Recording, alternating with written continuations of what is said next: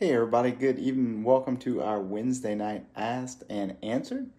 Question this week is real simple and straightforward. It says, can you be given communion more than once a day? And the answer is, at Mass, a person can receive communion twice a day.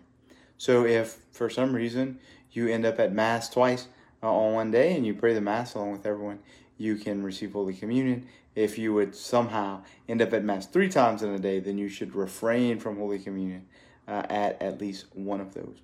The exception is if you're sick, particularly if you're dying. So, God forbid, you end up at Mass twice in one day, you receive Holy Communion, and then something tragic happens to you, and you're receiving the last rites, confession, anointing of the sick, and viaticum, Holy Communion.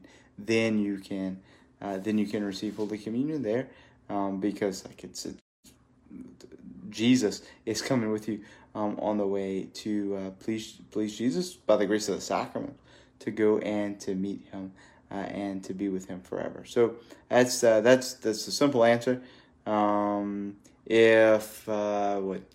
say you go to Mass in the morning, or you know you're going to go to Mass in the evening, and you're staying with an elderly relative who's maybe homebound, and someone comes to bring them communion.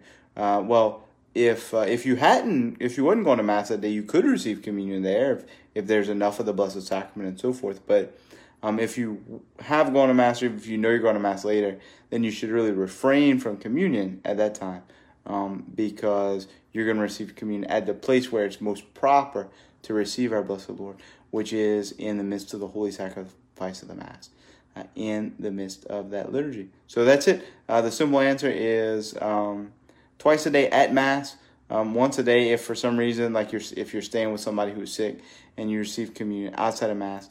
And then when you're sick, there are many exceptions to the rules, because the thing is that, particularly if you're in danger of death, we're just getting to you the sacraments as